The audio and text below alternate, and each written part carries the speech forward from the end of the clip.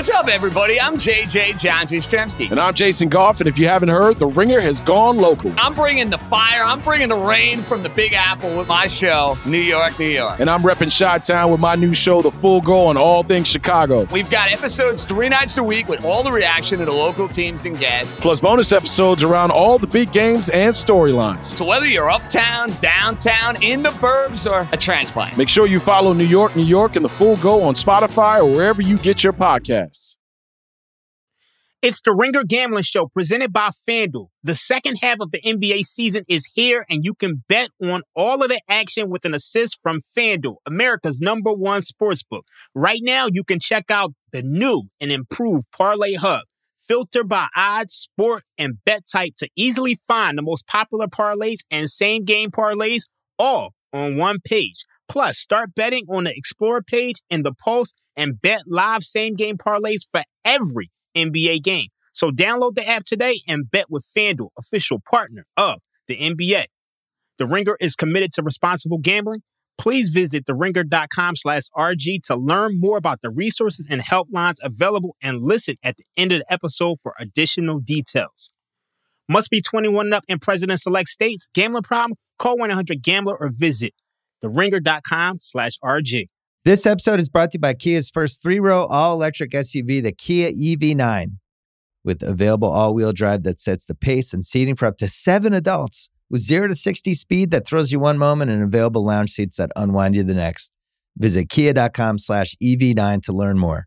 Ask your Kia dealer for availability. No system, no matter how advanced, can compensate for all driver error and or driving conditions. Always drive safely.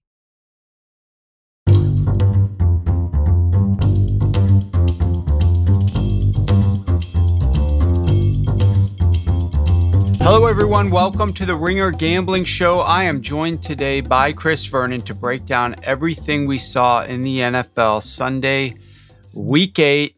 It was a fun weekend, a lot of wild covers by backup quarterbacks, and we're going to dig into all of that. But first of all, massive news just broke moments before we recorded the show with regard to Derrick Henry potentially breaking something in his foot. We've heard rumors that he's out for the season. We've heard rumors that it's 8 weeks. We've heard rumors that it's the 5th metatarsal in his foot. We've heard rumors that it's a Jones fracture. And Chris Vernon, I know you talked to some doctors in your life with regard to your experience in the NBA. What are your doctors telling you? I know you just reached out to some of them. Yeah. So, all right. So here's the deal, Warren. I've covered a lot of guys that have actually had this. For fans of the NBA, this is what Zion is going through right now. I covered Marc Gasol when he went through it when he was playing for the Memphis Grizzlies. And with the Jones fracture, if it is, let's couch this. If it is the Jones fracture, which it seems kind of odd for something to be reported that was so specific, a 5th metatarsal and a Jones fracture. Typically what happens is the news is much more positive at the beginning than the reality of the situation, right? So everybody comes out and it's usually say, well, it can be 6 to 8 weeks. And one of my buddies, Jeff Stotts, who writes the great blog In Street Clothes about the NBA, he's chronicled this many times because this is common in NBA players. Kevin Durant has had this, as I just mentioned. Zion has had this. It's much more common in the NFL with receivers. Dez had this, for those that remember. Julio Jones had this. Julian Edelman had this at one point. It's typically 8 to 10 weeks is like a conservative estimate. And for NBA players, 42 games, according to his database, is the amount of games. Now they play 82, so they miss over half the season. When they put that have into perspective from a month's perspective. How long's the NBA season?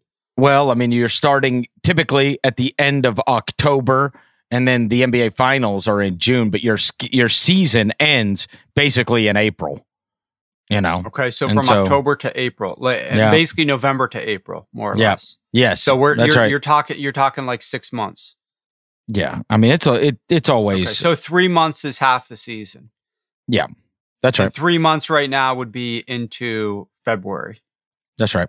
Now Schefter did come back and report with regard to his tweet on the Jones fracture, that it would require surgery and end his season per source. Ian Rappaport is the guy who came out and said, if the MRI confirms the Jones fracture for Derrick Henry, that's roughly 8 weeks of recovery and would mean Derrick Henry could be back in January for the playoffs if they make them. So that's two totally different. Okay. Well, but here's why. So Rappaport's obviously getting his information from a guy that's wanting to remain positive, and Schefter's probably getting the reality. I hate to say that, but that's what's true. This is a bad injury for guys to have, and running backs don't usually get this, and you got to be very, very careful with Derrick Henry. So let me just explain, Warren. Like, there's two things you can do, right? You can either go get the surgery, or you can just stay off it and make it immobile, and then you're on crutches, and then you're in a boot. At the best case, you're still off your feet completely for a long time, okay? And you're in a boot. You're not going to do this with Derrick Henry. You're going to get the surgery. Now, the issue becomes, and the reason that this is always a scary injury is because there is a pretty good. Now, I don't want to say good. That's probably not the best way to say it, but there's a real risk for re-injury when you have this, because what they do is it's in your foot, right, which are small bones, and complications are often linked to like surgical hardware. So they put screws or other implants, and those can bend or they can fail or they can even break.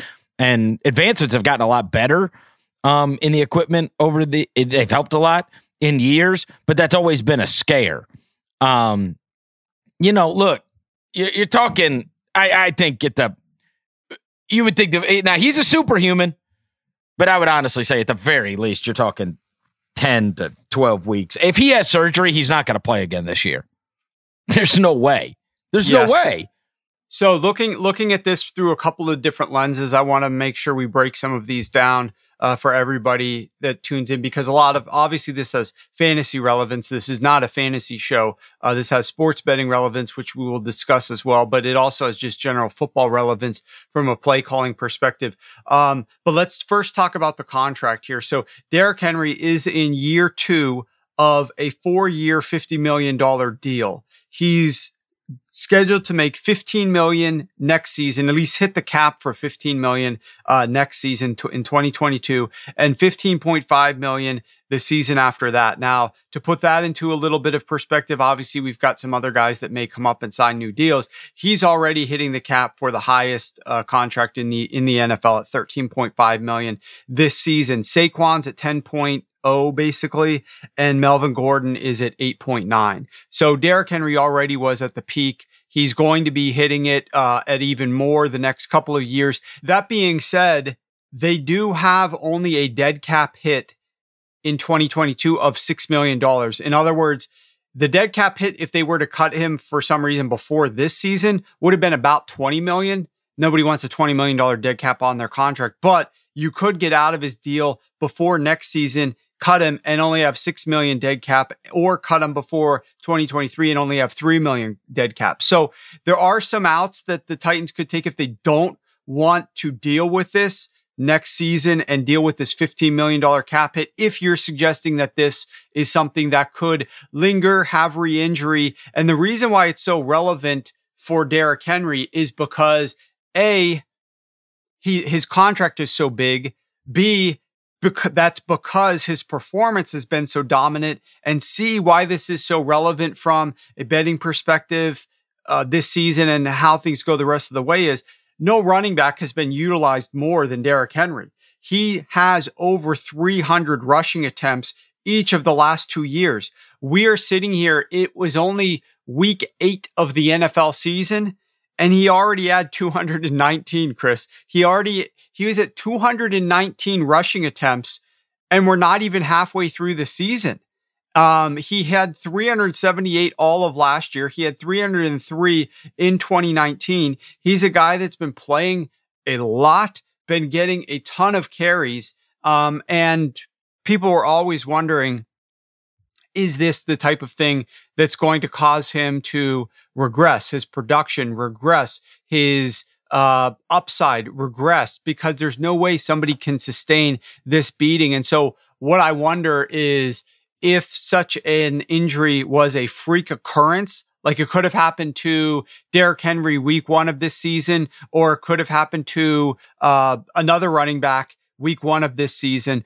Or if there's the possibility that this is like the wear and tear and consistent beating that eventually caused something to have an issue. I don't know if you know anything about that. Yeah, I mean, look, this injury. There's always guys. How many times have we said this? That guys that, and you chronicled how many carries he was getting.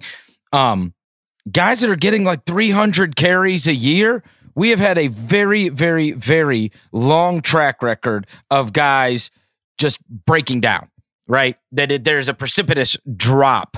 And these are like the best of the best. How many times have we had the best of the best, like running backs in the NFL, like just drop off a cliff? I mean, we're talking like MVP caliber guys, right? Like you're talking the Sean Alexanders, the Eddie Georges. Like there's always these guys. And when you see the amount of carries that a guy gets, there was Aaron Schatz from Football Outsiders. He used to have this rule of 370. So if you had 370 or more touches in a season, you will end up having a down year the following season. Typically, players lose 26% after their 370 carry year. Michael Turner was another one of these guys. I mean, it's just very, very, very difficult. Michael Turner was a famous one. 20 of the 28 guys, and this was from an article in 2011. Think about this. This is 10 years ago. And you think about all the advancements, and at that point, guys were starting to miss games every time. And so, you know, he certainly applied to this rule of the curse of 370, as they say. What'd you say the number was last year? 378? I mean, it's big. Yeah. Last season, he had 378 rushing attempts and 31 targets, not to mention the fact that, of course, they've gone to the postseason and he's had more carries in the postseason as well. Yeah, there's either been a decline or an injury the next year. I mean, very, very difficult to pull off year after year. And I hate it for him. And this is an absolute killer for the Titans. As you mentioned, he is absolutely essential to what they do. Yeah, so I think a few things on that. So if we look at the Tennessee Titans, and what's just crazy to me, Chris, is like in this day and age where you sometimes rotate different backs in, rushing yards by Titans running backs so far this season, 937 by Derrick Henry. The next closest guy, 38. That's Jeremy McNichols. And then they've got Darrington Evans, who has 7, and Mekhi Sargent, who has 4. Hey, Warren, let me just stop you real quick. Did you say earlier that he already has 220 carries? Already this season, it's insanity, but he has a total of 219 rushing attempts. Oh, my God. We're only through 8 games. Yeah, this is what's going to go under the microscope, right? There was another guy recently that happened. This happened with DeMarco Murray. Remember, he didn't get his contract with Dallas. I mean, they ran him into the ground that year, and he was never the same. You know, he kind of bounced around for a couple of years. Next thing you know, he's on College Football Saturday on Fox. Derrick Henry having 220 carries in the first. He's on pace for 400 carries. Yeah, even more than last year, which he had 378. What's insane? What's insane to me is that this is also a team, okay, that say what you want about Ryan Tannehill, previous stops not being that great, maybe he's average. He is not a bottom 5 quarterback in the NFL, right? And you also go out aggressively and go after Julio Jones. And so you've got A.J. Brown and you've got Julio Jones and you've got these weapons and you've got Ryan Tannehill at quarterback. You don't need to be this run heavy. They're the 3rd most run heavy team in the NFL. It's a lot different if you've got Lamar Jackson and you're the Baltimore Ravens, right? Because when you have Lamar Jackson and the Baltimore Ravens, you are rotating a lot of different guys through there. You have this back's got 10 carries one game, and this guy's got 11, and this guy's got 7, right? Like you're rotating guys through the mix. When you have a quarterback like this and you have running backs like this, or sorry, you have wide receivers like this, there's really no need to be this run heavy. That being said, this is a team that doesn't know any other way. If you look at the numbers of Derrick Henry, he progressively gets stronger over the course of the game. All of these runs that they have on first down in the beginning of the games are not productive at all. They are simply there to establish that you're going to have to bring guys down into the box so that you'll respond to play action, so that you can throw the ball over the top of this defense. But you know what? The data has shown that you don't need to do all of that. You don't have to establish the run at that stage to be able to have some success. And it's just crazy. If you look at the teams that are more run heavy than the Tennessee Titans, and granted, like we know, this is their identity. There's only two of them, of course. They're the third most run heavy on early downs in the first three quarters. The Chicago Bears and the Houston Texans. We're talking about rookie quarterbacks on both of those teams with I love Allen Robinson, but other than Allen Robinson, there's no real talented receivers on those teams either. And yet those are the only two teams that have a higher run rate. I guess my point is that you could have saved some of these rushing attempts, spread them out a little bit, use Derrick Henry a little bit less frequently, but that's not what the Tennessee Titans chose to do. Just for some historical perspective, Warren, if he stayed on pace with the amount of carries he's had in the first 8 weeks of the season, he would have smashed the record. The most carries anyone has ever gotten a season. Speaking of guys that had a precipitous drop, Larry Johnson for the 2006 Kansas City Chiefs carried the ball 416 times. Okay. There's only 5 guys in the history of the NFL that have carried the ball 400 times in a season. Eddie George, Eric Dickerson, James Wilder for the 84 Buccaneers. And then second place was Jamal Anderson with the Dirty Birds, the 98 Falcons team. But I mean, Larry Johnson holds a record at 416, which is just so extreme. He was on pace for 438. I mean, yeah, that's insane. Insane. So pivoting to where this puts the Titans. Okay, their win yesterday was massive, obviously against the Colts. That win by the Colts would have swung the balance of everything. I do think this news gives the Colts a little bit of hope still that there's a chance that they can dig themselves out of this hole and get back on track. I mean, they obviously were doing pretty well the couple of games before this happened, but losing this game, and it was a crazy game. I have some thoughts on some of the calls in this game that I thought were a little bit absurd, but losing this game was massive for the way that this division goes. There is hope for the Titans. Here's the hope, is that number one, you do have the trade deadline, which is tomorrow at 4 p.m. So you can go out, and we've seen John Robinson, their GM, be very aggressive. That's how they got Julio Jones in getting players for this offseason. This is a team clearly that's in first place in the AFC South. Like, they're not just going to sit there and feel sorry for themselves that this happened and be like, okay, our season might be over because we lost Derrick Henry. Like, I would expect them to be as aggressive as possible to try to acquire another back from free agency, from the trade market. And there's also guys that are on the practice squads of that other is teams. A blessing. That's a blessing, right? That it just so happens for it to happen the day before the trade deadline, at least gives you an opportunity to not just throw in whatever you've got on the roster right now. Right. And there's guys, I know Adam Schefter rumored, there's guys like that you could go after potentially, like a Tevin Coleman, like a David Johnson, like a Tyson Williams, like a Ronald Jones, like a Mike Davis, like a Rashad Penny. There's also other guys out there that are on practice squads. But here's the thing is that this team could also somewhat tweak their identity. Now, I would have more confidence if it was Arthur Smith calling the plays, but they do have talent. They have a decent enough O-line. They have a decent enough quarterback, and they've got Julio Brown that they could simply shift from less of a run game to more of a passing game, right? Like, that is something that this team could do. And whoever, even if they go out and acquire somebody, even if they somehow got Melvin Gordon, let's say, which is very unlikely, but even if they did, I don't know, Adam Schefter rumored that as well. He put in parentheses unlikely, but he did mention Melvin Gordon's name. Even if they went after Melvin Gordon, there's no way this team would give him the same number of carries as they were giving Derrick Henry. So regardless of who steps up, they will be by far more of a passing team than they have been with Derrick Henry. That is not necessarily the worst thing in the world for their overall efficiency.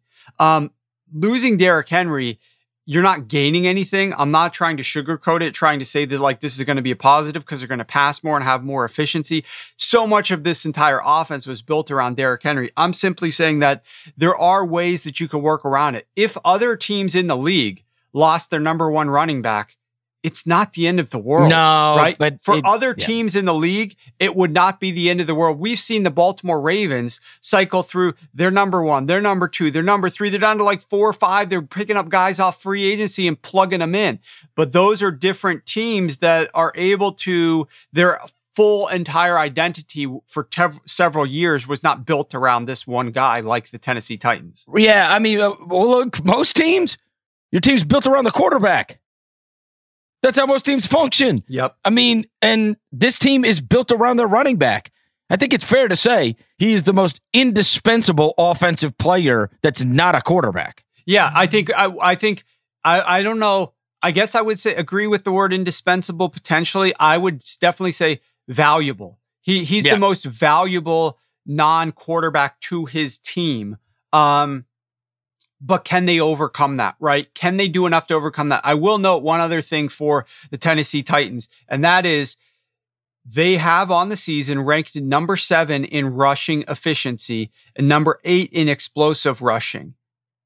They've ranked 19th in passing efficiency, but they do have the number 11th yards per pass attempt. However, that passing efficiency has come against the number 2 easiest schedule of pass defenses in the NFL. So far, year to date, the Tennessee Titans have played the second easiest schedule of pass defenses. They are about to go up against Jalen Ramsey and the Rams, the Saints immediately after that, week 12. So they get a bye almost against the Texans. Then they go up against week 2. That's week 11. Week 12, they go up against Bill Belichick's Patriots pass defense, which confused a little bit Justin Herbert yesterday. So 3 of the next 4 weeks, you're talking about the Rams, the Saints, and then the Patriots.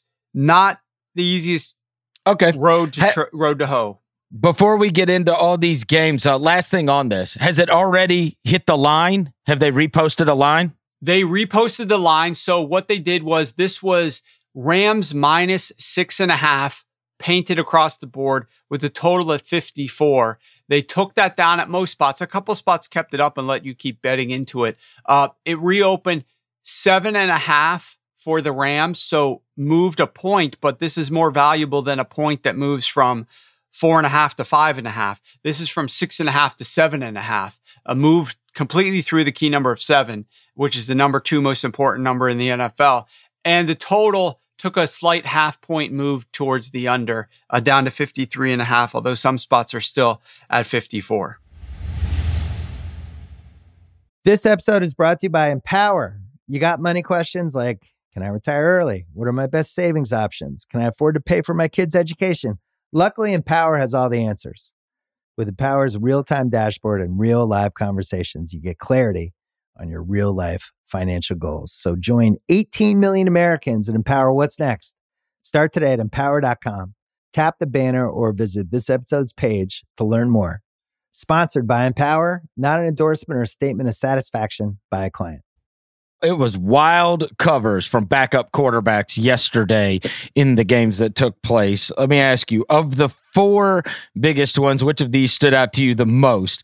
Mike White and the Jets, Cooper Rush and the Cowboys, Trevor Siemian having to come in for Jameis Winston, who also got injured this weekend, and the Saints beating the Bucks, and Geno Smith is a short favorite, and the Seahawks with the demolition of their own against the Jaguars. Which of those surprised you the most? As we know, that Bengals one was a massive, massive decision for survivor pools, for Vegas, who took a bath because we had just spoken last week about how, dogs of 7 or more hadn't won a game outright this year. So that was a big one, right? We finally got one, and it was the Jets. So I'm going to assume you're going to say the Jets, but let me hear it. For me, I'm going to go with Trevor Siemian. And with the Jets, I can't argue if you would choose that as being the most surprising performance.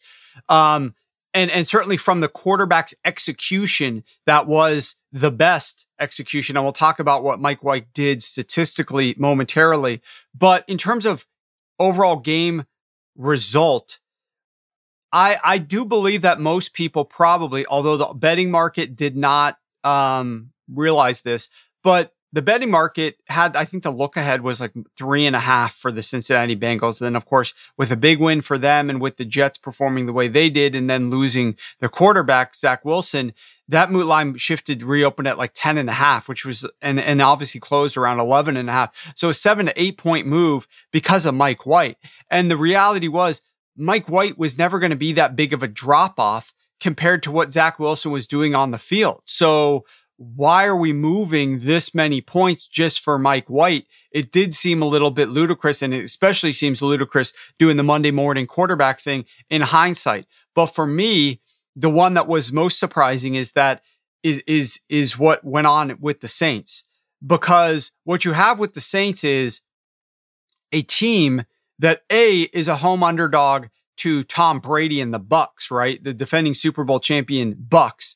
And then you have the injury to Jameis at the very beginning of that game, basically, that now you're dealing with a quarterback who's Trevor Siemian. He's been around the league, a journeyman, but not really viewed as a great quarterback, who obviously is their third option because Jameis is number 1 and they didn't have number 2 available due to injury in terms of Taysom Hill. So now they're down to their number 3.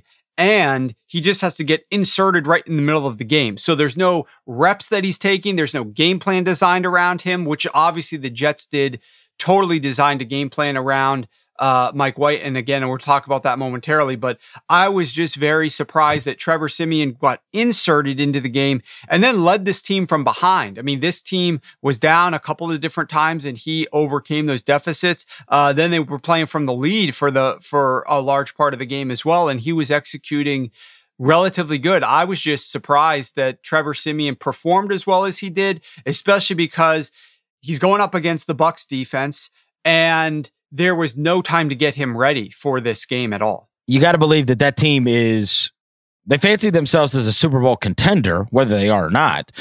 They're not going to ride this out with Siemian and Hill, though. That's a team that we got to look at for the next 24 hours and also going forward, because wouldn't you think they are a prime candidate to go get one of those guys that is available, that has taken a lot of snaps and had success in the NFL, whether that's Cam Newton or I'm going to throw another name out there because I've always kept this in the back of my head. A couple of months ago, I saw this profile on Fox or ESPN, and they had gone down to Alabama where Phillip Rivers was coaching high school football. And they were like, so if somebody calls you after there's an injury, you're going to come back? And he was like, I'd have to, I'm probably not in shape now, but I've certainly considered that. And I was like, I'm thinking to myself, we're seeing Phillip Rivers play football again, right? There was never like some official retirement and walking away. Like, I think he went and he coached high school football, and the high school football season's going to be done, and his phone's going to ring.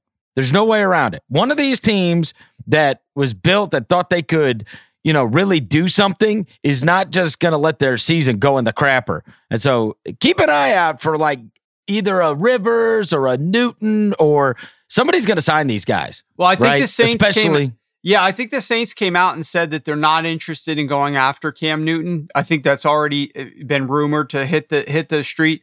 I don't know about the Phillip Rivers thing. It's definitely interesting. I remember the same one. I'm intrigued by He's that not one. done. He misses it. Trevor Siemian was not very good yesterday if you look at his overall statistics, which is not particularly surprising.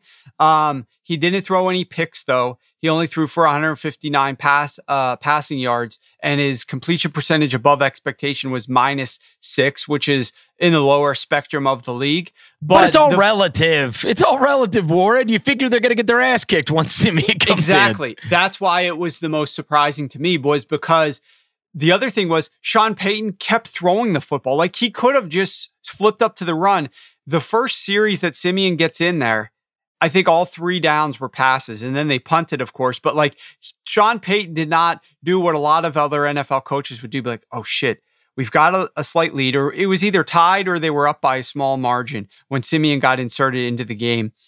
Some of these coaches would be like, all right, damn it, we're going to just have to start switching over to the run against the number 1 run defense in the NFL of the Bucs. No, they continued to pass the ball with Siemian, got mixed bag results as we would expect. The defense, of course, stepped up, confused Tom Brady, got multiple takeaways, and performed extremely well. But the guy that, if we're looking at a individual performance from one of these backup quarterbacks that was the most impressive, I mean, you could say Geno Smith. He led the NFL with his, I don't want to say led the NFL, but his passer rating was 128. His completion percentage above expectation did lead the NFL at 24.7, but he did not throw for 200 yards. This defense was terrible from the Jacksonville Jaguars. I mean, this is another rant that we could have on Urban Meyer off of a bye week with extra time to prepare, going up against a bad Seahawks defense, and you can't do anything the entire game. They scored that touchdown, with less than 2 minutes left in the game. And as producer Mike was indicating, like, they did not even attempt the 2-point conversion late to try to cut the game to a 2-score game, albeit there was only like 90 seconds left in that game. So it's not like they could realistically come back, but it's just the overall effort, preparedness, care about trying to come out there and perform well. That is, I don't want to say a death knell, but off of a bye week, that's what you're really putting up against that type of a defense with a couple weeks to prepare. Garbage. But the individual guy that was ironically the most interesting, here's the crazy stat line that I saw from one of these quarterbacks yesterday, is that Mike White was the only quarterback to throw for over 400 yards, which was obviously the most in the NFL. But his intended air yards, so the distance his passes traveled on all passes thrown, whether they were caught or not, was only 4.1 yards, which was the lowest in the NFL. So this guy threw a pass, average length of 4 yards, but he gained a total of 405 yards on the day and threw for 3 touchdowns. You know what it speaks to? It speaks to what we were saying a couple weeks ago, and I mentioned this from the Manning cast, which is these young quarterbacks or the backup quarterbacks when they come in. The idea from these defenses is, come on, throw it. Throw it back here. We dare you to throw the ball. And it takes an intense amount of discipline to dink and dunk. It really does. Nobody wants to do that. That's not fun. We talked about it with that game that Aaron Rodgers played. It was that broadcast, Monday night broadcast that the Mannings did. And he was saying, it takes a while to learn this, but you're watching Aaron and he's just going to say, all right, if you're going to leave those safeties back, you're going to leave the 2 safeties deep, and I know you want me to throw it down there and take a chance. I'm just going to dump it off to Aaron Jones, and we're just going to take what you give us over and over and over and over again. And, I mean, you make it easy on Mike White.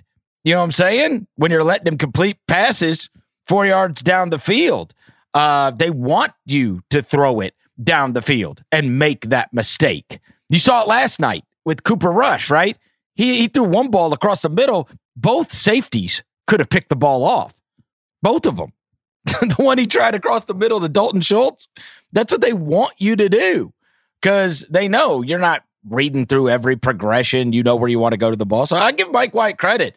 I mean, they were also without Corey Davis, their number 1 wide receiver in that game, and they had to throw the ball. They when you're talking about average pass depth of 4.1 yards, he's throwing the ball a lot to Michael Carter, the running back, who led the team with 14 targets and 9 receptions for 95 yards. But he was getting production out of Jamison Crowder and Elijah Moore and just a variety of different guys that were catching these balls, making yardage gains after the catch. I mean, because Mike White's average pass, like to Carter, averaged, all these guys averaged double-digit yards per reception. So it was an impressive overall performance, and it especially against the Bengals defense. And now you're going to go up. The trick with them is they've got a short week to go up against the Indianapolis Colts on Thursday Night Football, which we'll talk about on the Ringer Gambling Show a little bit on Wednesday with Benjamin Solak. But yeah, these guys that were called in to step up, these backups, I think one of the interesting elements to this too, Chris, is that there's not much tape on these guys when they get called in to do something. And we have seen coaching is a massive factor in wins and losses of games. And if you can coach up your guys for 1 week to do something, play within themselves, and you're going up against a defense that doesn't really know what to expect out of these guys, that is a big edge to offenses. And that's why some of these guys in a 1 week, their very first start, end up performing pretty well against the spread.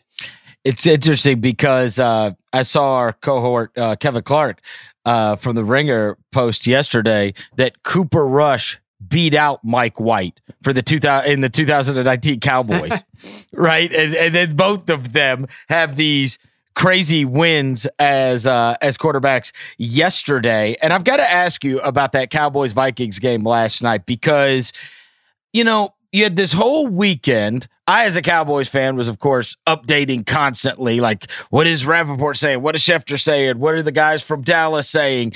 You got these quotes from CeeDee Lamb and Ezekiel Elliott on Saturday where they say, I'd give it like a 90% chance that Dak plays. And I'm thinking to myself, okay. And then they keep pushing it back. They say, oh, he went through a workout, but he was a little sore. Oh, he's traveling. Oh, now it's going to be a game time decision. Oh, now it's all going to depend on his pre-game workout. So now we're going to find out like an hour or two before the game. And yet the line flipped once it became real to someone out there that Dak Prescott was not playing. And then all this news is coming out Friday and Saturday and Sunday. And I'm sitting there waiting to find out, is Dak Prescott, and I think fantasy owners were, gamblers were, is Dak Prescott going to play or not? And yet that line was telling us he's not, right? Because it's not moving. And so you make your living off stuff like this. Do the books just always know? Should I just stop paying attention to whatever news is coming out about this and just pay attention to that line? Because that line is going to know first, and it's going to tell the story. And when it was never moving, I kept thinking like, damn, man, why isn't this moving with all this positive news about Dak possibly playing on Sunday night? And then, of course, they announce, whatever, an hour and a half, 2 hours before the game, he's not playing. Well, so I'm going to try to break this down quickly or concisely because there is a lot to talk about if we really wanted to dig into the details here. I'll just say this. They give anybody a mic to talk about things on podcasts and post things on Twitter. So there's just a variety of people making comments about this game and the line movement and who they thought was going to start. These people have no clue what they're talking about. They don't know what's going on in the betting marketplace with regard to like the actual bigger bettors that move the market. And they don't understand. They just don't have very good sources. So the bottom line on this game was that when the Thursday practice occurred, it did not look like Dak responded very well to it. And when that news started to seep out, immediately the line started to shift towards the Minnesota Vikings.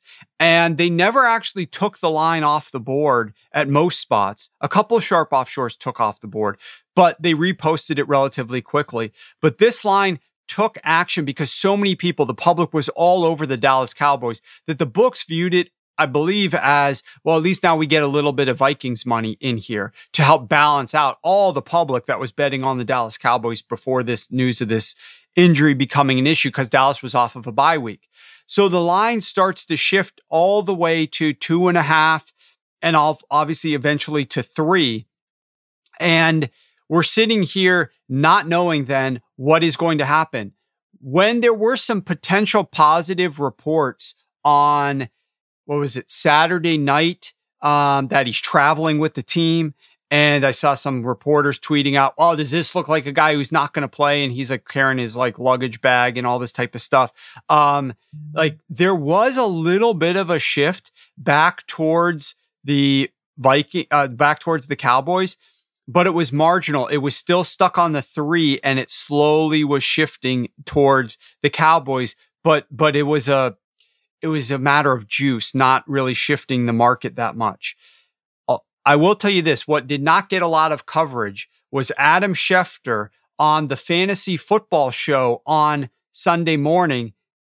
He was asked to give his projected sleeper pick.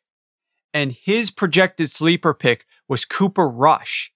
And he said, it is my belief that Dak Prescott will not be playing in this game. It's going to be Cooper Rush. I think Cooper Rush is going to do well enough and exceed some people's expectations, and it's not going to be Dak.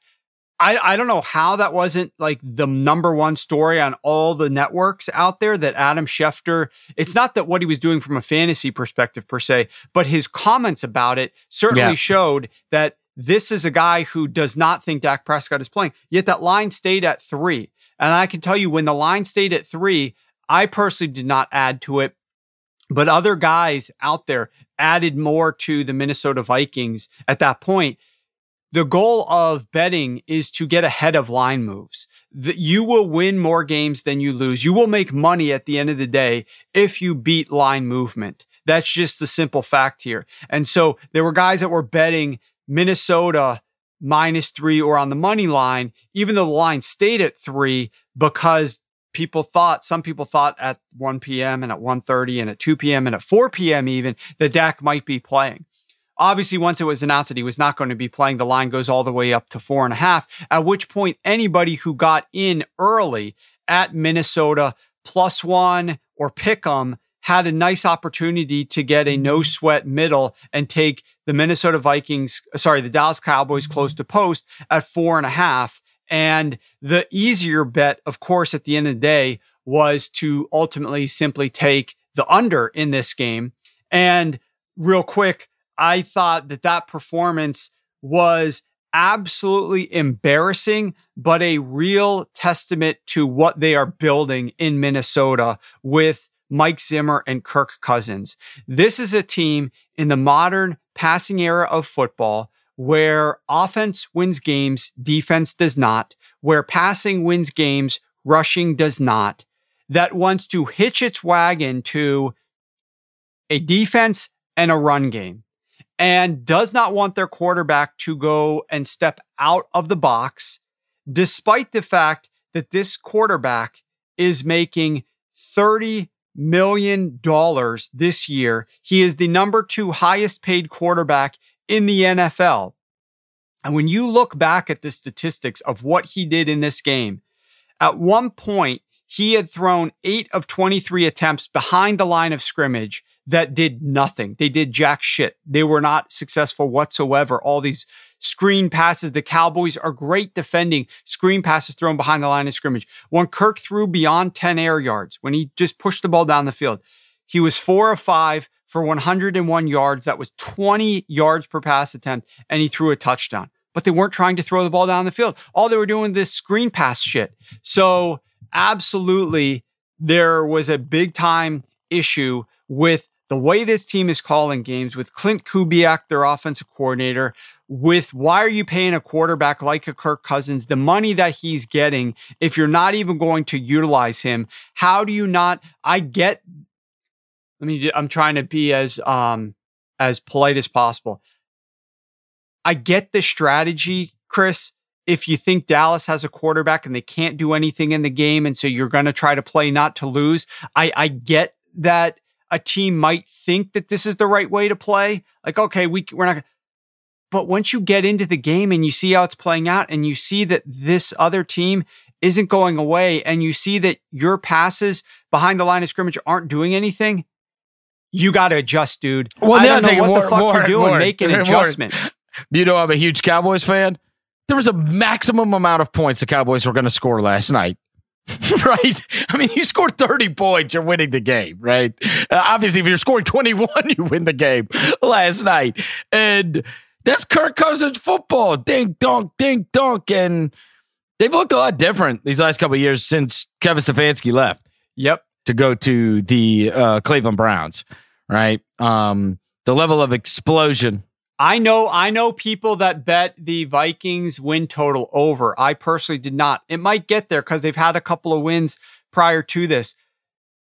I feel bad for those people having to watch this team the rest of the year and hope that they keep winning games. I don't know what the Vikings are going to do from here on out. I just know that watching that game on national TV last night was painful as shit. I also know that Mike Zimmer... Not for me. Well, for you, yes. Any Cowboys fan or Cowboys backer, Cowboys backer probably loved the result, right? Loved the result. But you got to even admit that watching the Vikings team, that offense was painful. That's what I'm talking about. Like, that team is gross. And the only way that they actually do anything in games is if they fall behind by a big enough margin that they have to pass to get back into games, if they're throwing the football on first down. I spoke about that on the Friday show, I think with House potentially, about this team is great when they throw the football on first down, but they're not going to. They're just going to run the football on first down or throw these short little screen passes that don't do anything. It's one of the most frustrating teams to watch. And a lot of sports bettors used to just back Mike Zimmer blindly because he was good at covering the spread. And this was like a couple of years ago, 2, 3, 4 years ago. That ship has sailed, dude. Mike Zimmer is not the guy any longer. Mike Zimmer is his defense has been good this year, but it's not been as good as advertised, or at least the public perception of his defense. And this offense just does nothing but adopt his mentality of playing not to lose, not to make his defense look bad, keep the ball, keep it away from the other team. So my defense is on the sidelines resting. It's just a bad combination of he and Kirk Cousins. Let's just put it that way. This episode is brought to you by Hotels.com. If you're busy like me and you're trying to catch your kids' games, it's important to have somewhere where you can go to find a good hotel. We're all over the place. Sometimes, we're in Florida, we'll be in New York. We want to take the wife on a quick vacation and get away. Whether you're looking for a relaxing getaway or heading out of town to see the playoffs, Hotels.com app has a perfect hotel for every trip. Compare up to 5 hotels side by side so you can see prices, amenities, and star ratings without having to switch back and forth between options. So start planning your next getaway and find your perfect somewhere in the Hotels.com app today. This episode is brought to you by Lululemon.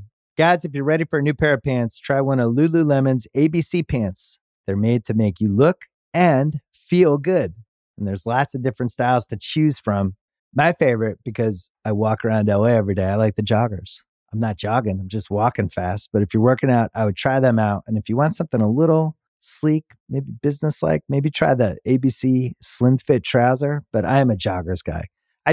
Once COVID happened, I was just like, I want to wear jogging pants and joggers and all kinds of soft pants as much as I possibly can, especially when I'm working out.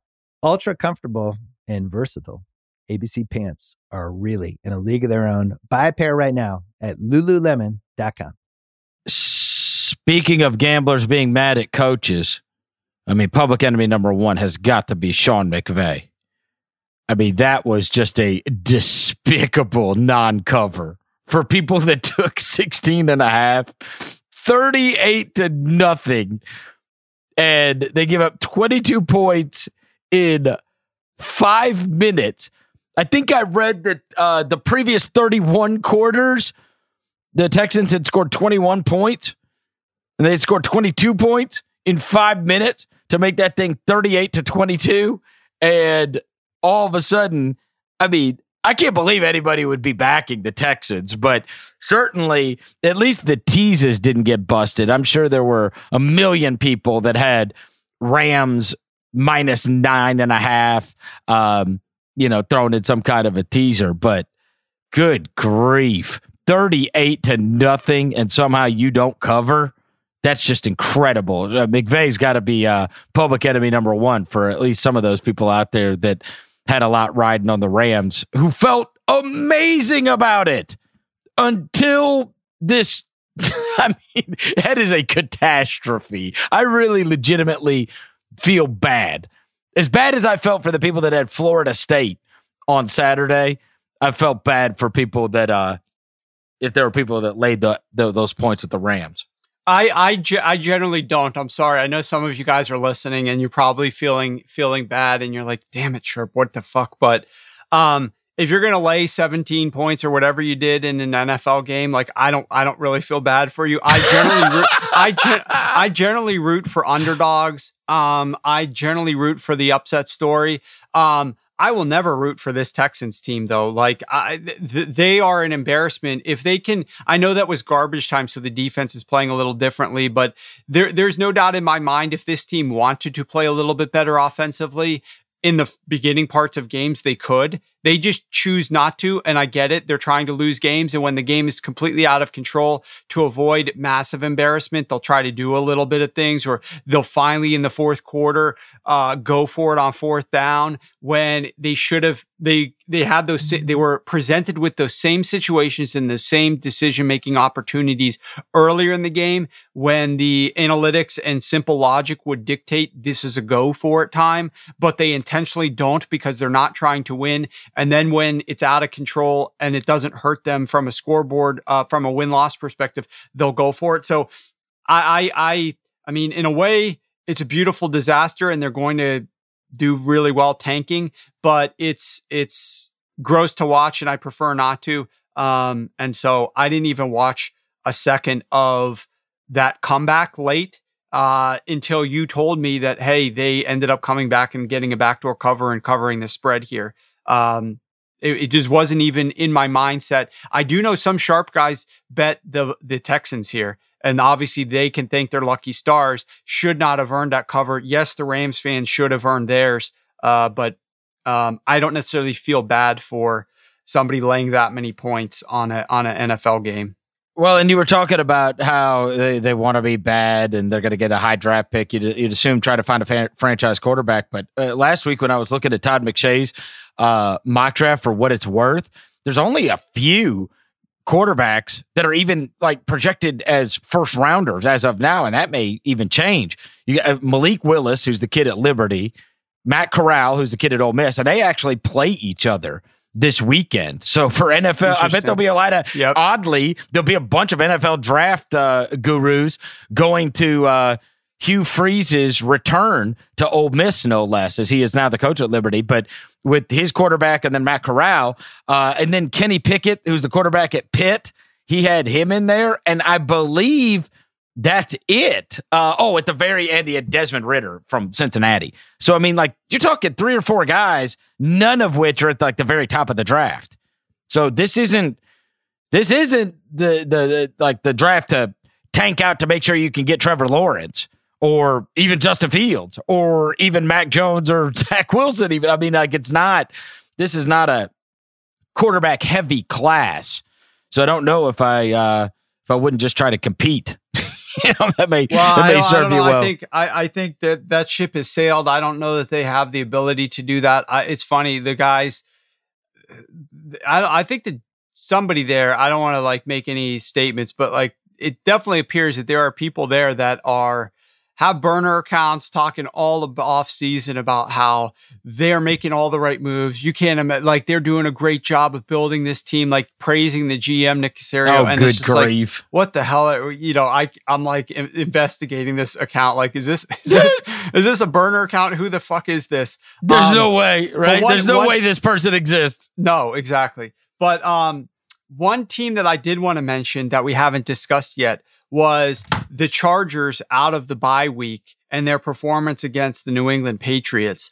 That was interesting to me in a couple of respects. Number one, thankfully I got the over, which seemed like it easily should have cashed. I think it was there were 21 points scored in the first quarter of that game, ends up getting over late. And I covered with the Patriots, but my issues with the game, because I care first and foremost about how my bets are doing, but secondarily, like watching the NFL, analyzing it, what the Chargers were doing was unfortunate to me, because this was a team that went into their bye week and made the comment that we've got to try to avoid third downs. We've got to be more efficient on early downs. It's something that we're going to be focusing on. We can't be facing all these third down situations. Of course, we saw what happened against the Baltimore Ravens with all the third down attempts that they were forced into, and they weren't successful and ended up backfiring.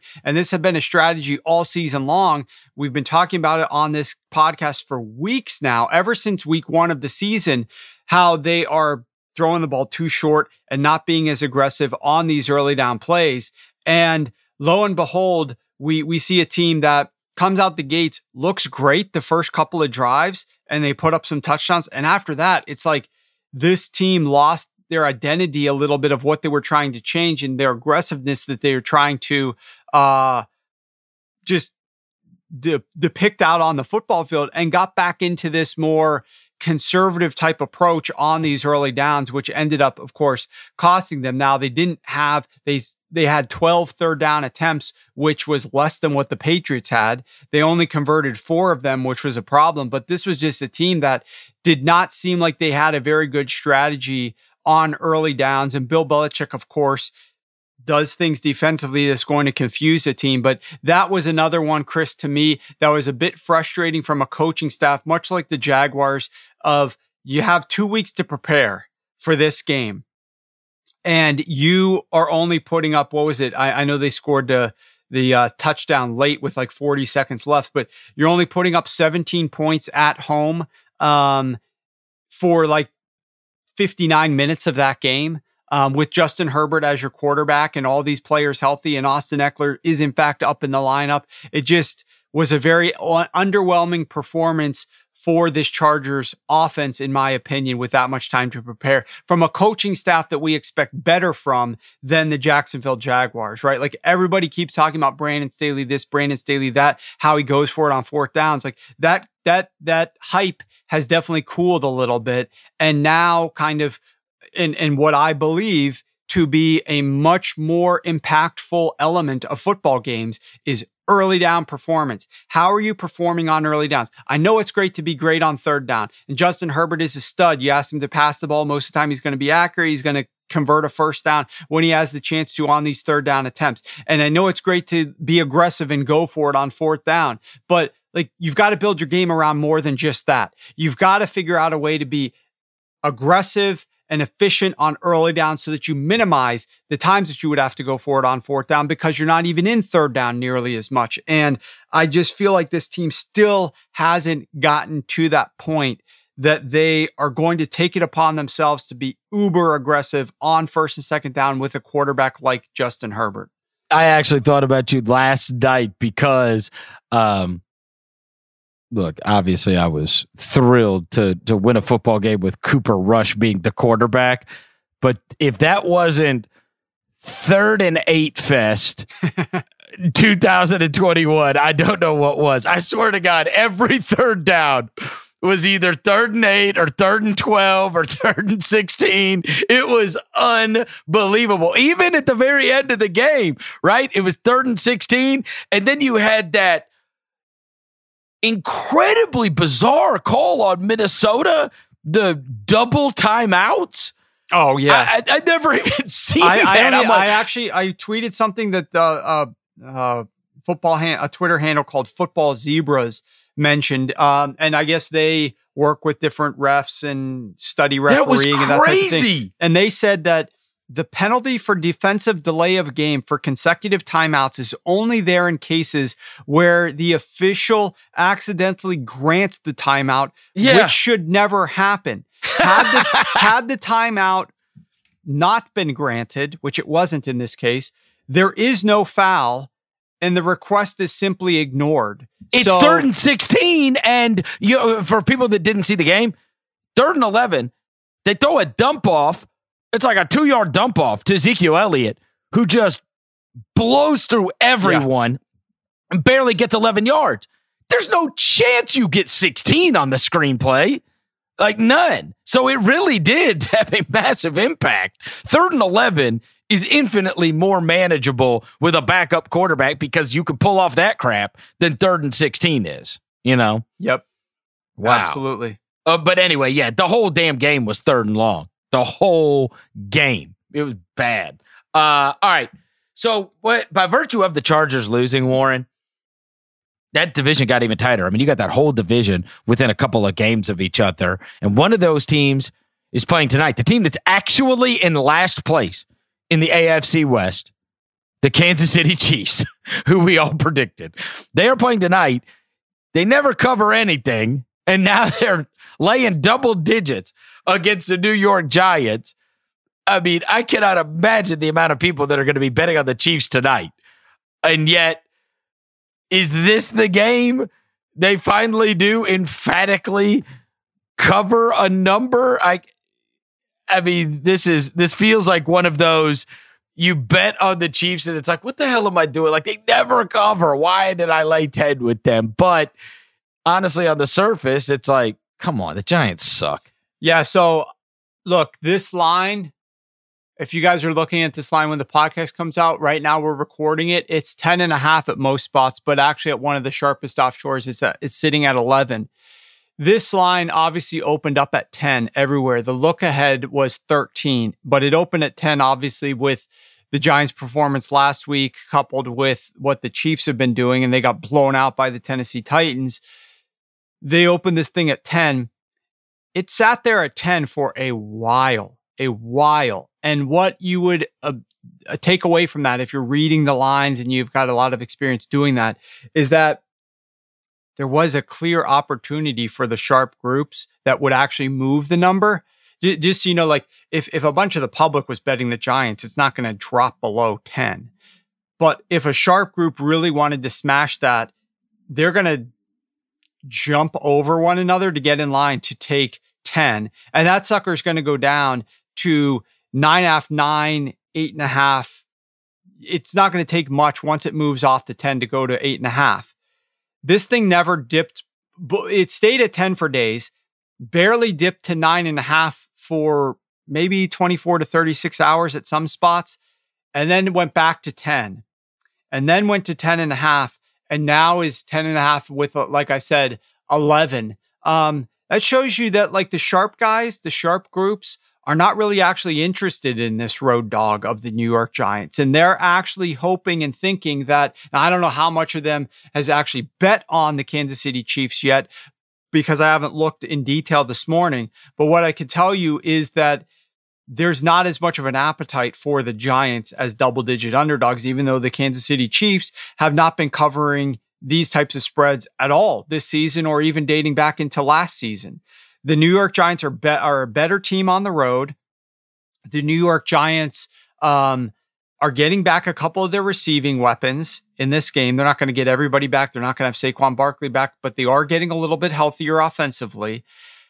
And Jason Garrett, I mean, I'm going to observe first, make judgments second, and be willing to modify my observations and judgments constantly. That's what you have to do. I've made fun of Jason Garrett a ton in the past. He has actually, over the last several weeks, done some things that have been semi-impressive with this Giants offense in terms of creativity and aggressiveness. All right, Warren, let me just say this. You go through Cleveland, or you go through Kansas City. Cleveland, good team. Baltimore, good team. Chargers, good team. At Philly, they beat them 42-30, so they beat them by double digits. Buffalo, good team. Washington stinks, beat them 31-13.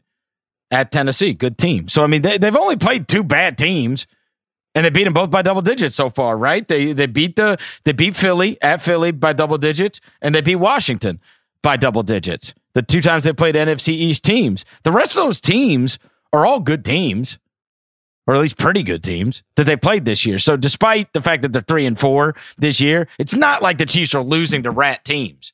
Correct. Correct. Or not covering against rat teams. Like they have covered against the sorry teams. Absolutely correct. Now, Washington, in the games that Philly was a little different, Washington could have been better. They had some of their own interceptions and issues inside the red zone themselves. But of course, the Kansas City Chiefs did as well. And that game was certainly much closer than the final score of 31-13 indicated. One of the things that we have seen from the Kansas City Chiefs offense this season has been a reluctance to take what the defense is giving them.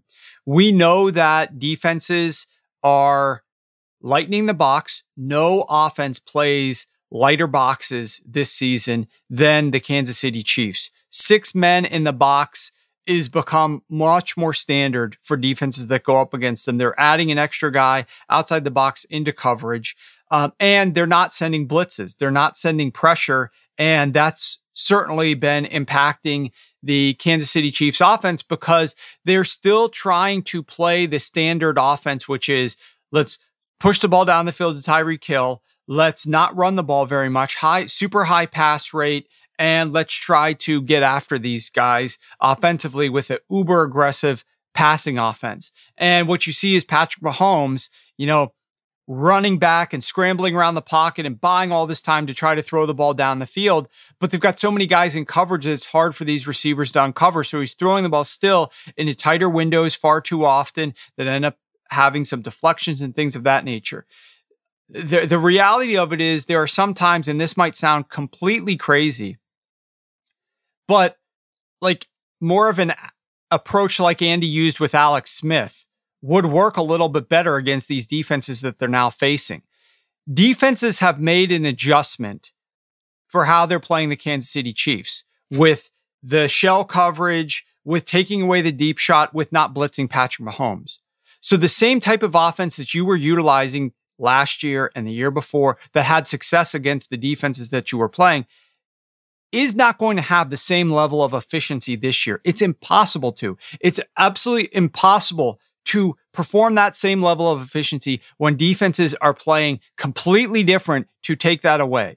So you as an offense must adjust. Get the ball out quickly.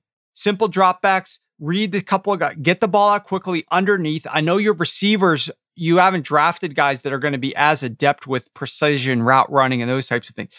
Hand the ball off. Get the ball out quickly.